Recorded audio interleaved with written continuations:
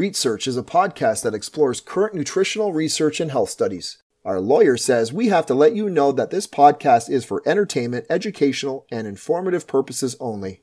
If you have any health questions, see your doctor or licensed health professional.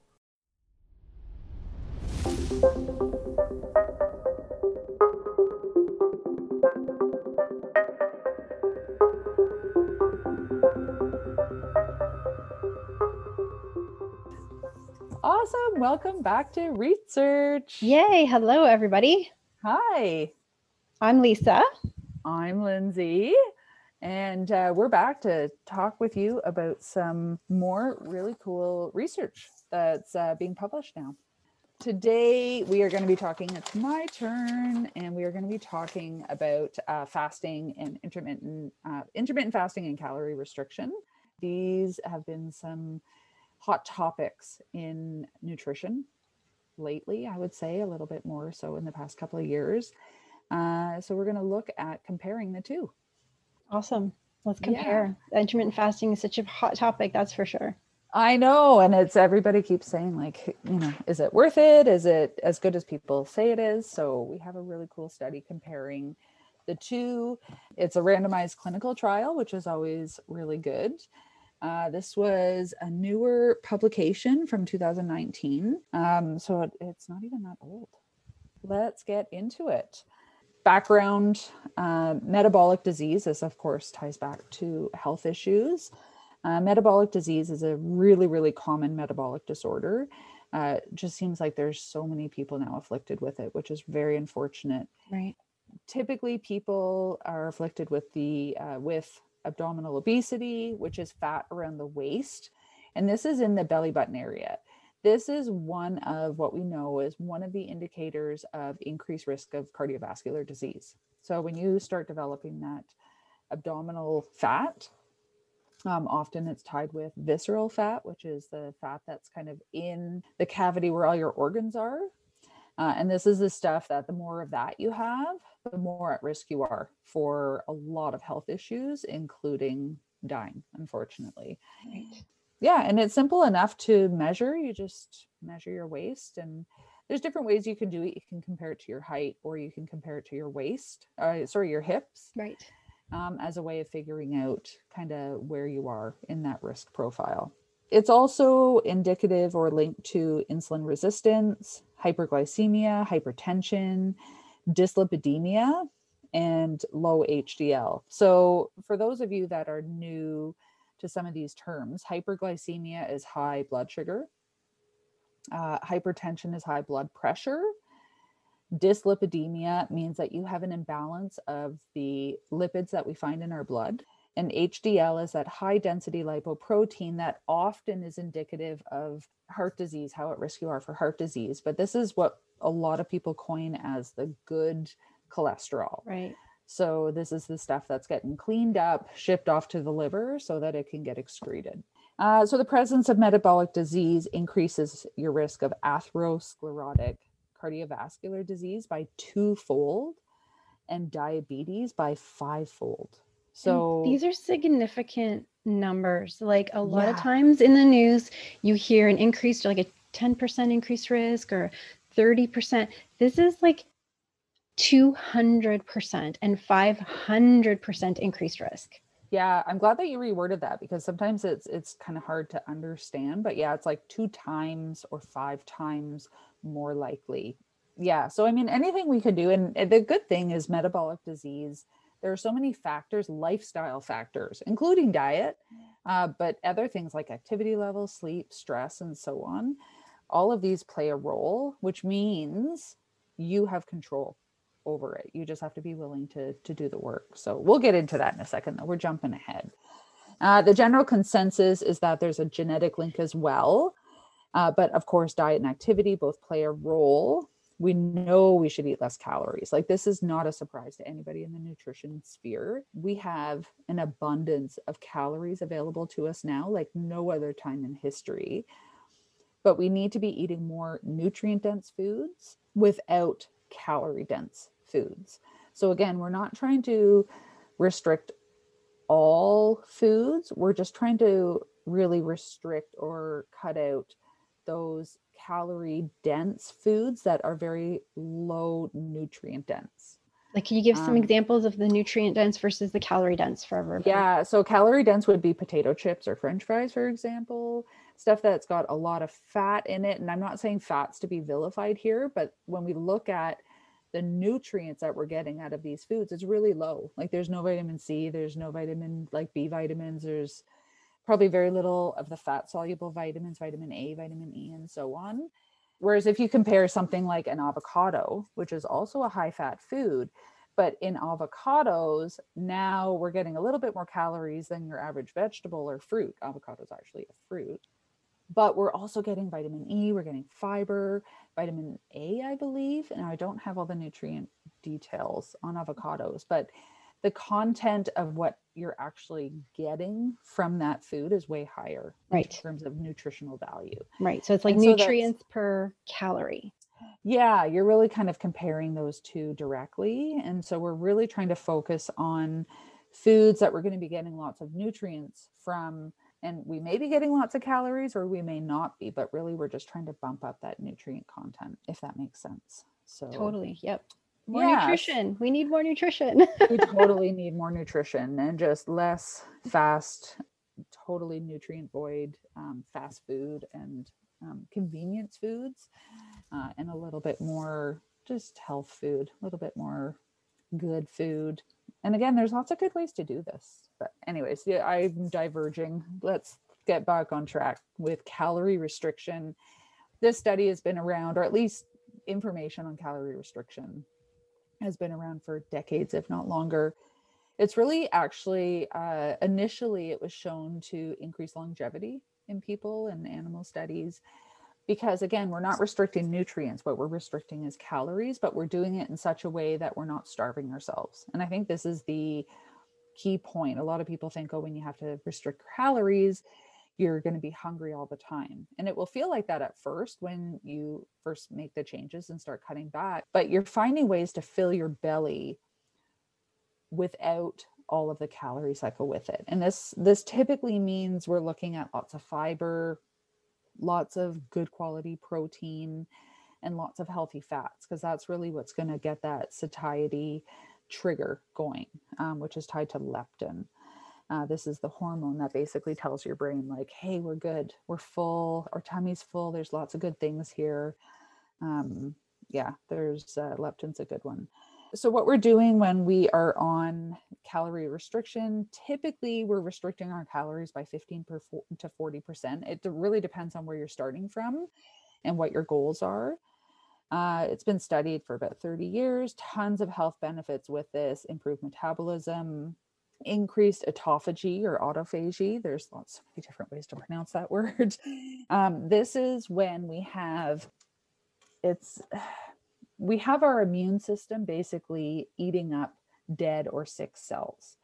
And so this is a way of kind of controlling the health of the tissue in autophagy.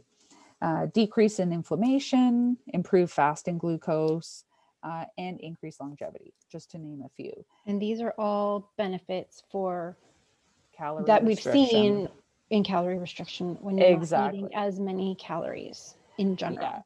Yeah. Yep. And so the problem with this, though, is that long-term compliance is low. I don't know what the term or define as long-term compliance. I mean, for some, going like this for a week would be a long time.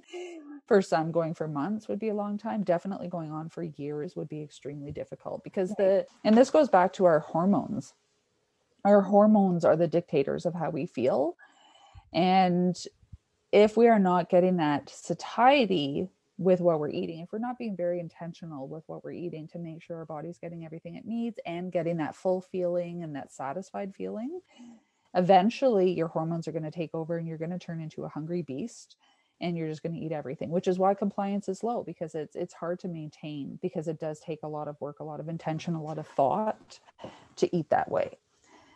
Especially at the beginning, making changes is always the hardest. When you're hungry, when you're hungry. Yeah. Right? Like there's that term hangry for a reason, right? Like people turn into different creatures when they get hungry. We see this with children a lot. But you know, what's funny is you see it just as much with adults. They just maybe don't always aren't aware of it or don't acknowledge it, but they definitely get happier after everybody has a good meal. Right. And this is a totally natural response. Like, this is your body saying, hey, I'm hungry, I need something.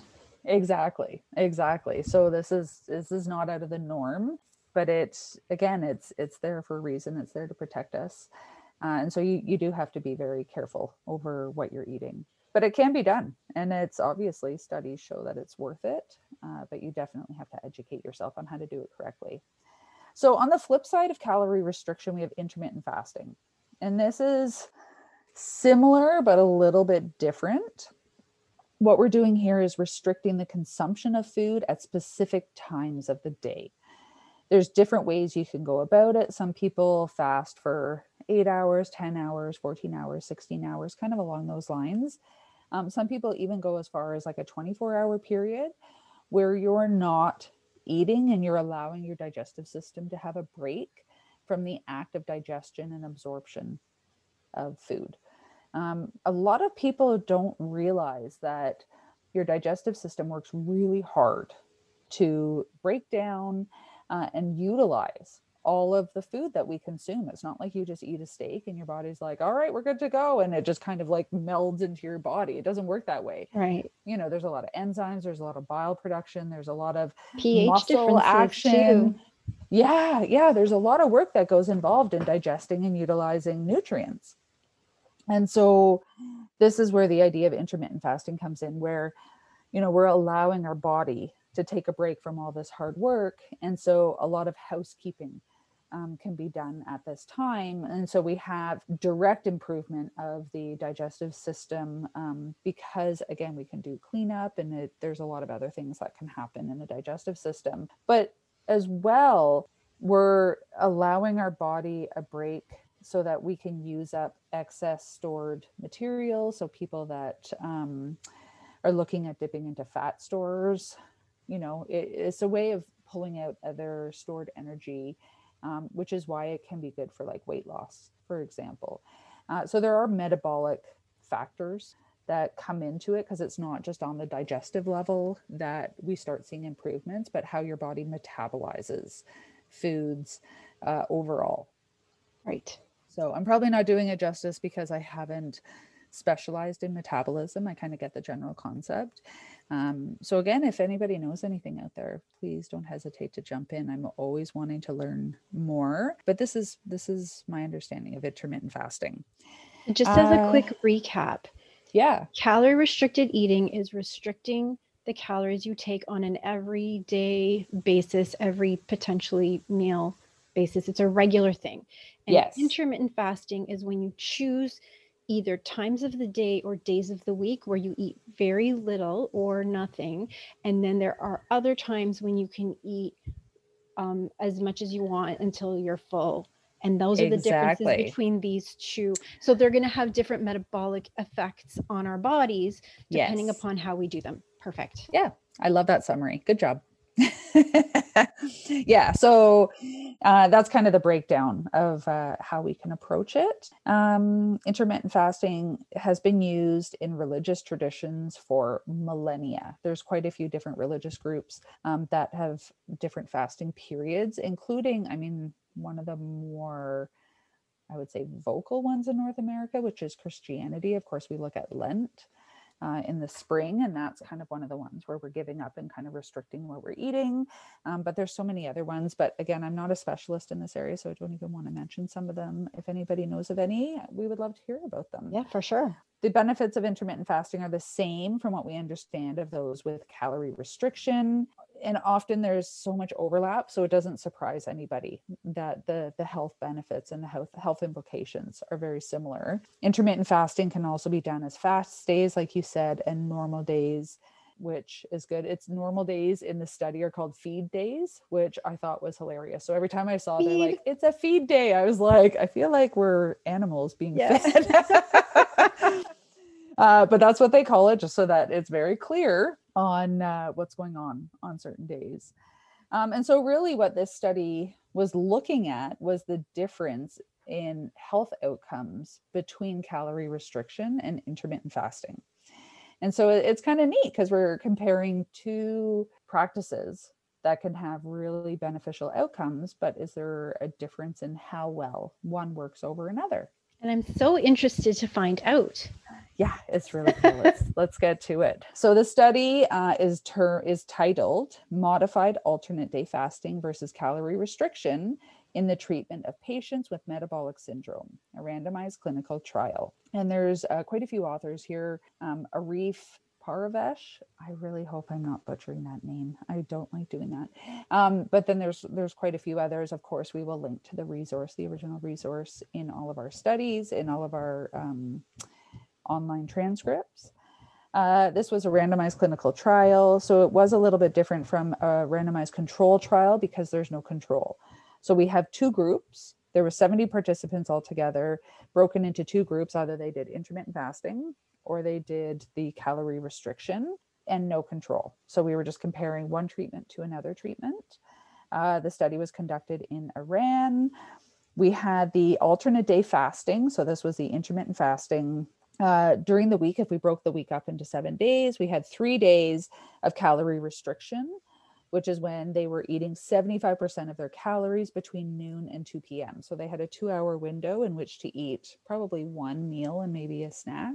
And then the rest of the time, they weren't allowed anything else. That was Saturday, Monday, and Wednesday. And then we had 3 feed days.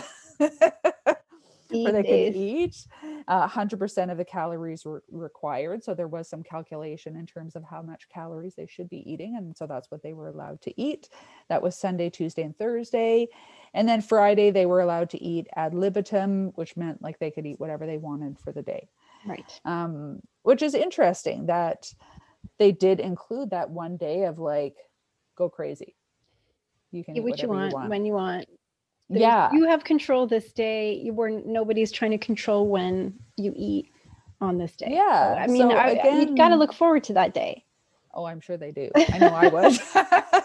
It's just seeing that kind of already had me thinking about some of the benefits to that long term in terms of compliance, being able to maintain this, right? Like there's so many studies on willpower and just being able to maintain your goals.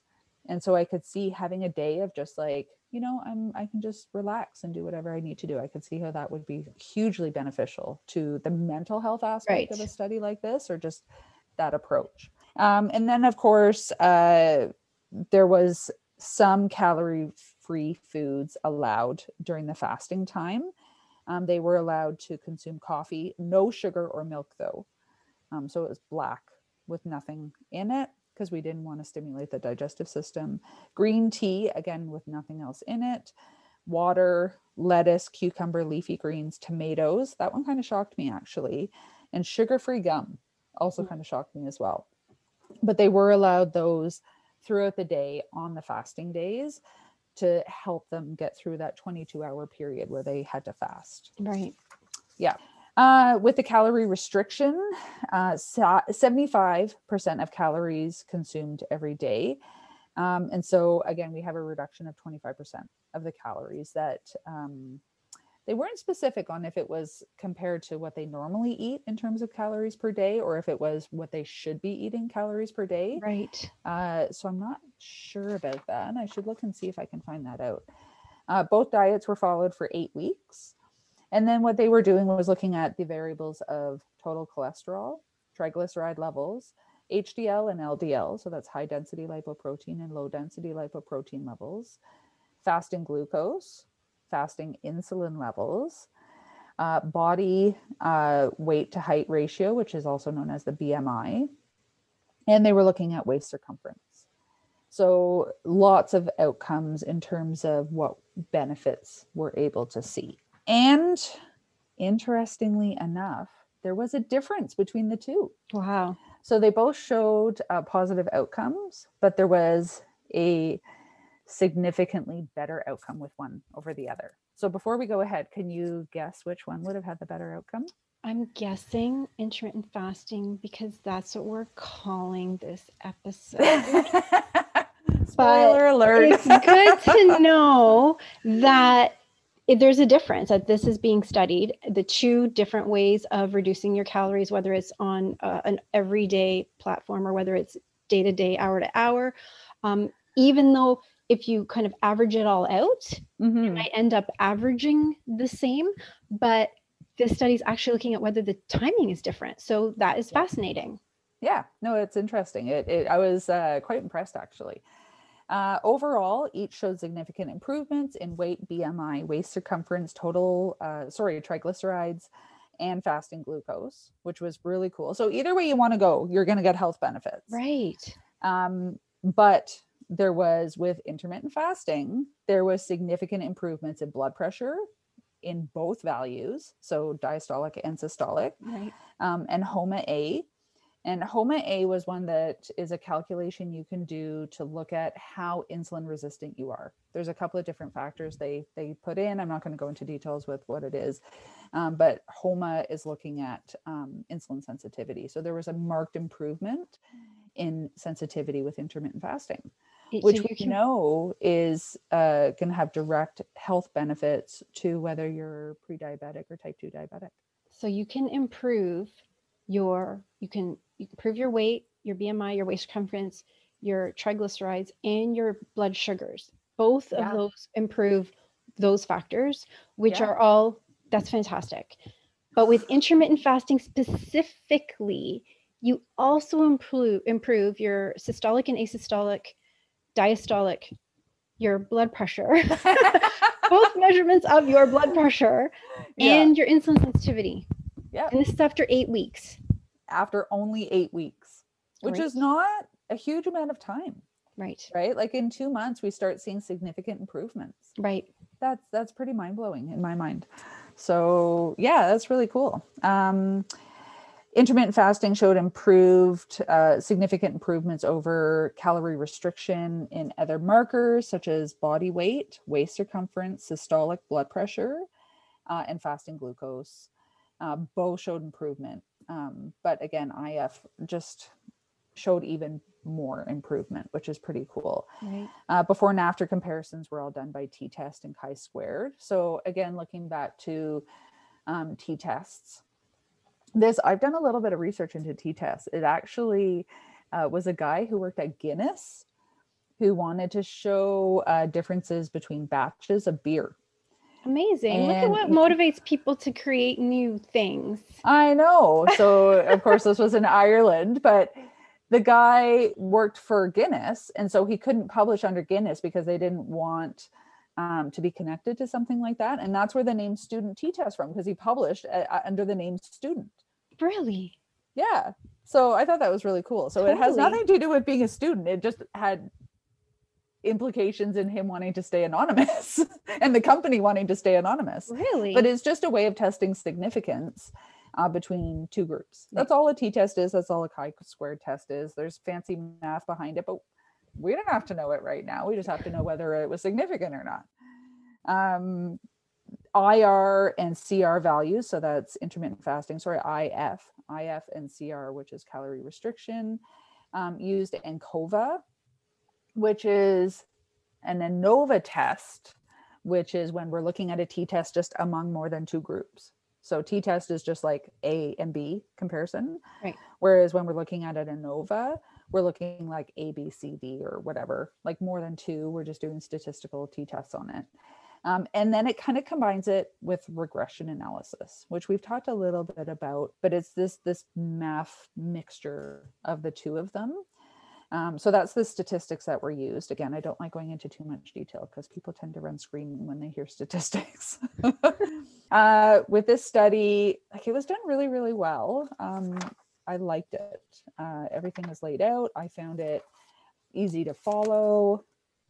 All the charts were there. You could see exactly when there was improvements, when there wasn't. I was able to go through and highlight everything. So if you want to pick this up, this is definitely a good article to start getting comfortable with reading articles and understanding kind of how the whole scientific process works. Excellent. So I would describe the strength as a 7. The only thing is the study size was a little bit on the smaller side, like 70. It seems like a pretty good number, but in terms of statistical weight, if you could be in the hundreds or even the thousands, you're way better off. Right. and there was no control. So Right, maybe right. a 6 or a 7, but just the way that it was run, I felt it was really good. The only other downfall is they didn't describe the diet specifically. They did say that all the participants were under the direction of a dietitian and they were monitored weekly with phone calls. Okay. But in terms of the specific diet breakdown, I did not find any data. So people were, it sounds, left to follow the diet on their own. That's what I'm kind of assuming, and I could be wrong, but it sounded like they were left to follow their diet on their own. However, were under the guidance of a dietitian. Yes, So they there got was some help. education and help involved, which is good.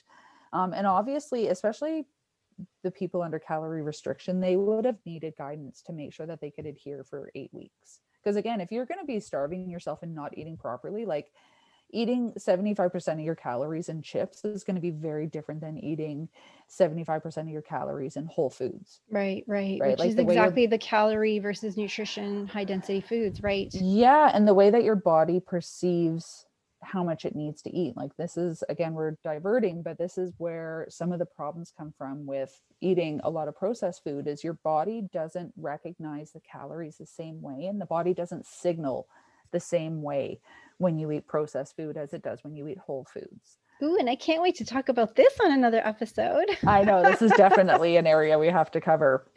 So education and guidance would definitely be needed because otherwise you're not going to be compliant for any length of time. So yeah, there was a few drawbacks, some of the more information there, even at least in the dietary guidelines, what counseling was offered, what information was shared, would have definitely been useful.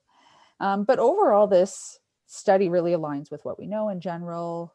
Restricting calories without reducing nutrition is only going to have positive outcomes on health.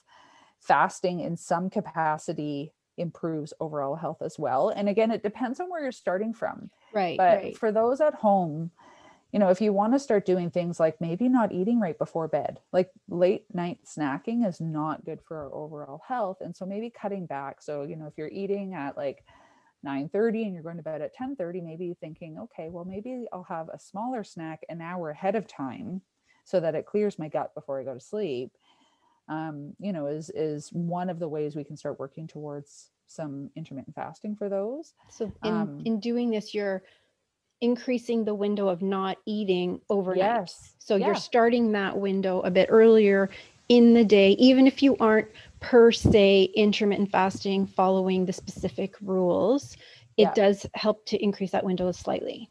Yeah. And again, it depends on kind of your personal health. Like I would highly recommend talking to a health professional about this, whoever your health professional is. But any way you can start adding in a little bit more of a increased window of intermittent fasting is going to have really big health benefits. So, I mean, your goal might be, 3 days a week, having 16-hour windows. Maybe if you're regularly eating a sad diet or maybe not a great diet, or if you are one of those people that does struggle with hyperglycemia, so like blood sugar fluctuations, and you need to snack frequently, trying to do a 20-hour or 22-hour fast like they recommend in the study is not going to happen overnight. It's going to take some work, which is why it should be a little bit more of a slow progression unless you were under the direct supervision of a health professional. Right. And these people in the study were under the direct supervision of a health professional. Yeah. So it's something everybody can start incorporating, but you have to make sure you're doing it safely. That's kind of the warning I wanted to add in. Right. Make sure and if you are trying to calorie restrict, this isn't about just blanket restriction. This is about being more selective about the foods that you're eating. So you're getting more nutrients, but less calories, but you're still able to get that satisfied feeling after you've eaten. Otherwise, your body's going to keep telling you like, no, we're hungry, we need more, we're hungry, we need more. And your hormones have a huge control over your actions. And they will win at some point. Yeah, when you're hungry, you're hungry. Yeah. I did want to just throw in a little thought about people who want to do the intermittent fasting. Mm-hmm. This doesn't apply to people who have issues with if there's eating disorder concerns or if there's other concerns. Like this is something that you definitely want to speak with a healthcare professional on if you have these kinds of eating issues and weight issues. I mean, we're talking about how this helps metabolically, but this study was done on who again? The people who had type 2 diabetes? They had metabolic syndrome. Right. Yeah. So this is on people with metabolic syndrome. So this type of study would apply mostly to people with metabolic syndrome already, which is a growing percentage of our population in North America. Yeah. But I am really glad that you brought that up, because this should not be used as a way to further control weight if you do have some mental health issues around eating disorders and things like that. That's a very serious issue. I highly, highly encourage you to get help and support if that's where you are. So, but yeah, that's a big concern. I'm wondering if we should do a topic on that as well. I think that would be a great idea. Yeah. So going back to the study, we're able to infer that by lowering BMI, which is weight to height ratio, and waist circumference, like this is the big one, waist circumference, we improve overall health. We already talked about waist circumference in the vegan episode, where we were looking at it was vegans versus omnivores and which ones had the better health outcome. And just to jog your memory, really the outcome was not one is best necessarily better than the other, but people that had lower waist circumferences had better health outcomes. Right. So, but if you want more details, go back and check that episode out. By lowering blood pressure, we've reduced risk for metabolic disease and of course cardiovascular disease. Yep. Including stroke and heart attacks. Yes. Yeah. And again, these are things we have, there is genetic factors, but there's a lot of other factors too that we have control over. So we can make the choice. By increasing insulin sensitivity, we reduce our risk of type 2 diabetes. We can see this too with our fasting glucose. And again, this is something we can definitely talk to our doctor about getting tested. This is something any doctor I don't see would have an issue, at least as a baseline, getting tested to make sure that you aren't getting into a risk factor. So talk to your doctor about getting a lipid panel. Again, this checks all of your blood lipids, and getting a fasting glucose test done. See where you're at. Do you want to talk first? Yeah. Do you want to talk for a second about insulin and blood glucose and how they link together? Yeah, I sure can. So insulin is a hormone that's secreted by your pancreas. And this is the hormone that allows glucose, which normally circulates through your blood. This is how glucose gets to all the parts of your body. Insulin allows glucose to enter the cell. Without insulin, glucose can't enter the cell and it can't be used as an energy source. So insulin is vital for your life. And we know this because when we look at the history of type 1 diabetics, I mean, children used to get it and they would die basically of starvation. Like their bodies could not get the energy they need, and they died very young until a Canadian scientist discovered insulin and was able to invest. I know, in Toronto, which is cool. I love that story. But literally parents were just seeing their kids come alive again because of insulin. So the problem with a lot of people nowadays when we have metabolic disorder and type 2 diabetes is we lose our sensitivity to insulin, which means it doesn't work as well. It's like a lot of people liken insulin to a key, and then the receptor, which is the protein that lives on the surface of the cell, is where that key fits in, and it almost opens a door so that glucose can get in. When we have insulin sensitivity, what we have is that key does not work very well anymore. Something's gumming it up, something is stopping it from working. And so it takes more and more insulin in order to get the same amount of glucose into the cells. Now, this is dangerous for lots of reasons because the cells aren't able to get access to the energy they need. Plus, high glucose levels circulating through the blood is very inflammatory and really not a good state to be in, because we know glucose is very sticky and it's supposed to be at a very specific range of concentration. And if it goes outside that range in either direction, you can have negative health outcomes. Right. So we want the sugar in the blood, the glucose in the blood, to get out of the blood into the cells to feed the cells. Yes. And if our cells are sensitive to insulin, then it unlocks that key and the sugar comes out of the blood into the cells. The cells can use it and burn it and store it and do whatever they need to do with it. But if we're not sensitive, then the insulin just keeps building up and knocking on that door, and the door's not opening because it's not sensitive to it. Exactly. So, and if we think about it, like insulin affects every cell in the body. People often think about muscle cells when they think about insulin, and we need it. Like we need to get up and walk around and do the stuff we want to do. So that glucose has to get into our muscles. But every other cell in our body requires insulin to function. Our brain, our heart, liver. And this is where we're starting to see, and I'm slowly learning more about this because I think it's absolutely awesome. Our liver is actually, when that becomes insulin desensitized, it causes a lot of really big metabolic issues because the liver is where metabolism happens. Right.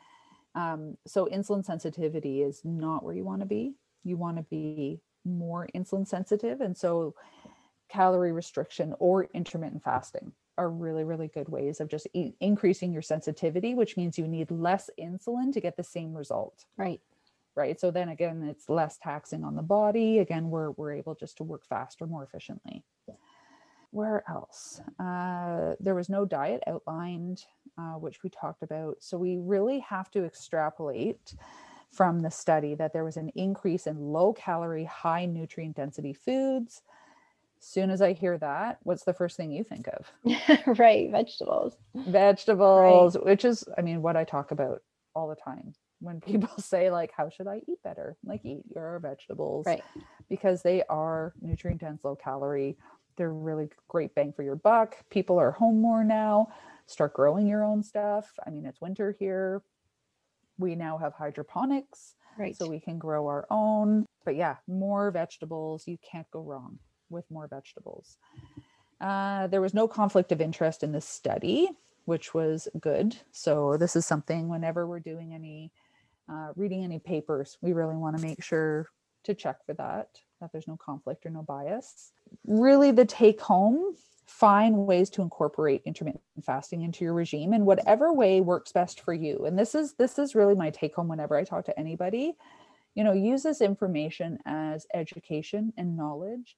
Take from it anything that works for you in your diet, lifestyle, budget, whatever, and make it work for you. I mean, we're all individuals. We all have different things going on, different factors, different backgrounds.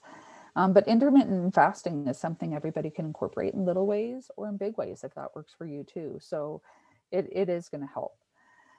Other things we can do is, watching late night snacking, learning how to incorporate some of the low calorie or no calorie treats during different times of the day if we are trying to restrict and give our digestive system a break. And this is where like herbal teas come in. Green tea, there's been so many studies showing the benefits of green tea, but even other ones as well, ginger tea, chai tea. My favorite is Bengal spice. I just love the cinnamon. That's the one. I have to try that one. Oh my God, it's my favorite. I've been drinking it for years. It's by Celestial Seasoning, and it's the box with the tiger on the front. And it's got cinnamon, I think it's got chicory, cardamom, black pepper, and vanilla. And it's interesting.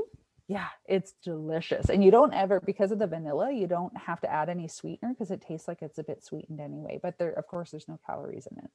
So is it a herbal tea or is it a black tea where they add these spices to? No, it's an herbal tea. It's caffeine free. So I normally drink it if I'm trying to do this intermittent fasting and I don't want to be snacking at night. I'll have a cup of herbal tea instead. And this is my go-to because there's no caffeine.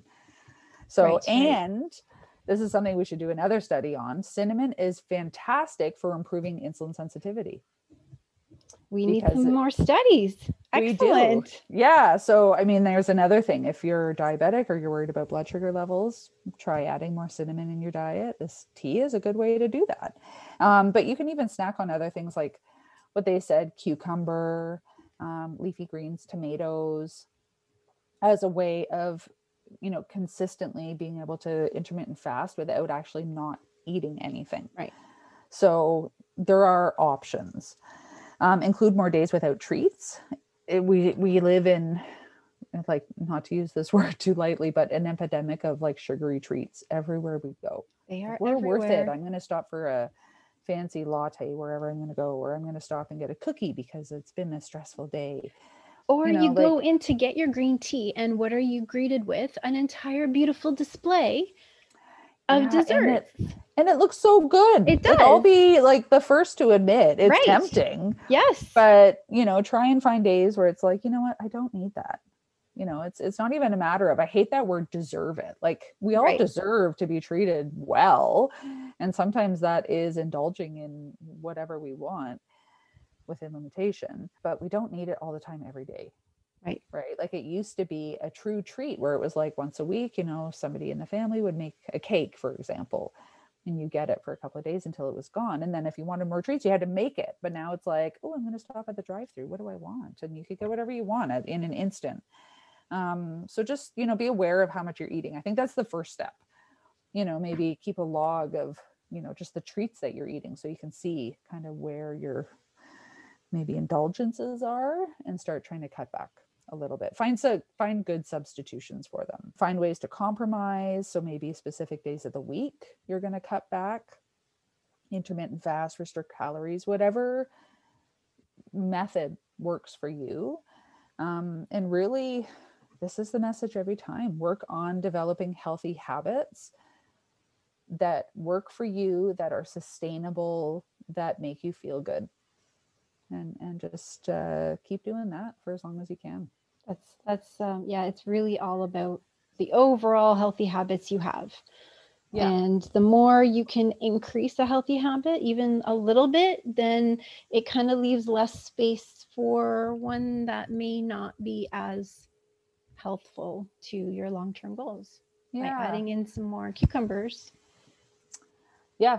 Oh, no, I totally agree. I read this book, and I should link to this on the show notes, called The Compound Effect. Have I talked about this book before? It does not ring a bell. Tell me about it. Yeah, by Darren something. I'm going to have to, I wonder if I have my book around somewhere.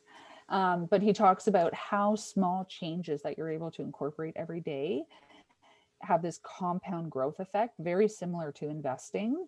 And it really depends on what type of habit that you're investing in will dictate the type of health outcomes you want in it. So, if you decide, oh, I'm going to start baking from home more, now you're going to be eating a lot more sweet treats. But if you decide, hey, I'm going to make sure I commit to a 20-minute walk every day, again, that compound interest will grow because you're going to start feeling better. You're going to start developing these healthy habits, and that kind of snowballs. So yeah, that's a good point, because I wonder how much of what people do or don't do is because it just seems so big. Yeah. It's like so big, so intimidating, so much change. And it may, kind of, oh, I'm going to back off on this because that's just too much. Mm-hmm. And it doesn't, I think that's where maybe nutrition does get a bad name, because it doesn't, in my opinion, it does not have to be these drastic changes. We get more long-term impact with the small changes we can make consistently for the rest of our lives. That's where we're going to get the most bang for our buck. And those are the little things: going to bed half an hour earlier, making sure we're drinking an extra liter of water a day, making sure we're getting out for a 20-minute walk, making sure we're giving our family and people we love a little bit more hugs and working on that physical affection and building those connecting relationships. These don't cost a lot of money or any money. They don't take a lot of time, but the health benefits we can reap from just these small changes are just going to grow and grow and grow over our lifetime. It's a good goal. It's a good goal. There's always tomorrow. Yeah. To look forward to making a little change, if that's what you want to do. Exactly. So awesome. Yeah, I hope everybody enjoyed this episode. This is interesting. I was really interesting to hear the two different types of kind of common today diets, if we want to call it intermittent fasting versus calorie restriction, and to see that they both have benefits for people with metabolic syndrome. Yeah. And then there's even a little bit extra benefits if you take the intermittent fasting route. So that was fascinating. Thank you for this study. No, Thank you. It's been fun. I love chatting about all this really cool research. It's There neat to is, know where we should be focusing our time because we're all limited in time and energy and money, and it's where do we want to focus our attention? right. So yeah, it's been cool. Thank you so much for listening. Fascinating. Awesome. Thank you for listening. For exploration into more health research, don't forget to subscribe. And we'd like to thank Joseph McDade for the music. If you have any comments, ideas, or recipes to share, you can reach us at Reet Search on Instagram and Twitter, and Reet Search Podcast on Facebook. That's spelled REAT Search.